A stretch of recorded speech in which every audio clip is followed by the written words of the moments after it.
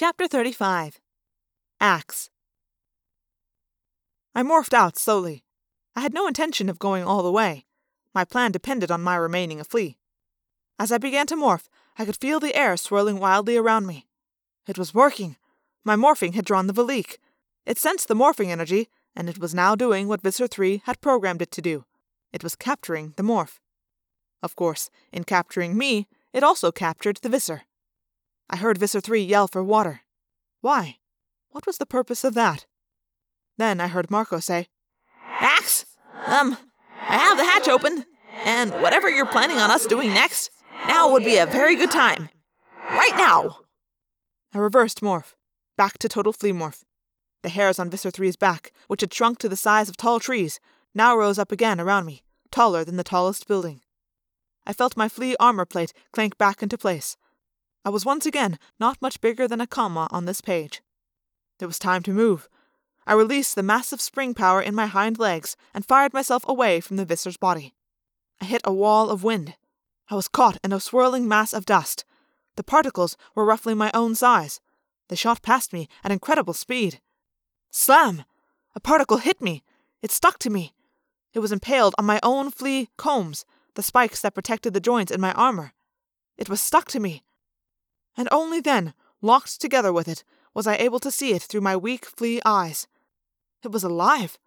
It was a creature of my own size, but with 100 minuscule wings that beat the air. It had antennae, but different than any seen on Earth.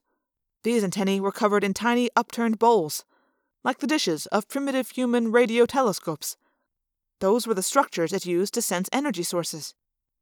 There were no eyes and no mouth, but two long filaments, like strands of wire, swept back from the front of the creature. These must be how it fed, by channeling the energy down the wires. The Veleek was not one creature, it was billions. It was a swarm of billions of these tiny creatures. They had evolved into a swarm that could come together and become a destructive entity of gnashing teeth and slicing blades. But in reality, they were separate insect-like creatures that fed on energy.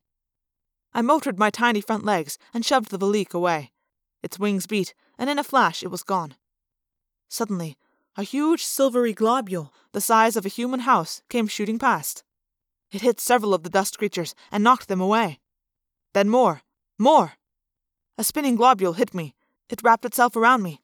I was trapped, falling. A strange substance pressed all around me, enclosing me, smothering me. Water! The Yeerks had turned on a water hose. That's what Visser 3 had been calling for. Water! The drop of water that enclosed me splattered against the floor. I could not get away. It clung to me. It was like glue to my flea body. Then I was out. I was on dry ground. But water droplets loaded with powerful dust monsters were showering all around me like a meteor storm. Marco! Stamp your feet! I need to find you! I'm a little busy, Marco cried. I got Hork-Bajir here looking for trouble, and someone turned on the sprinklers. Stamp your feet! I felt a new vibration rumble through the floor. I knew where it was coming from. I leaped. I tumbled through the air.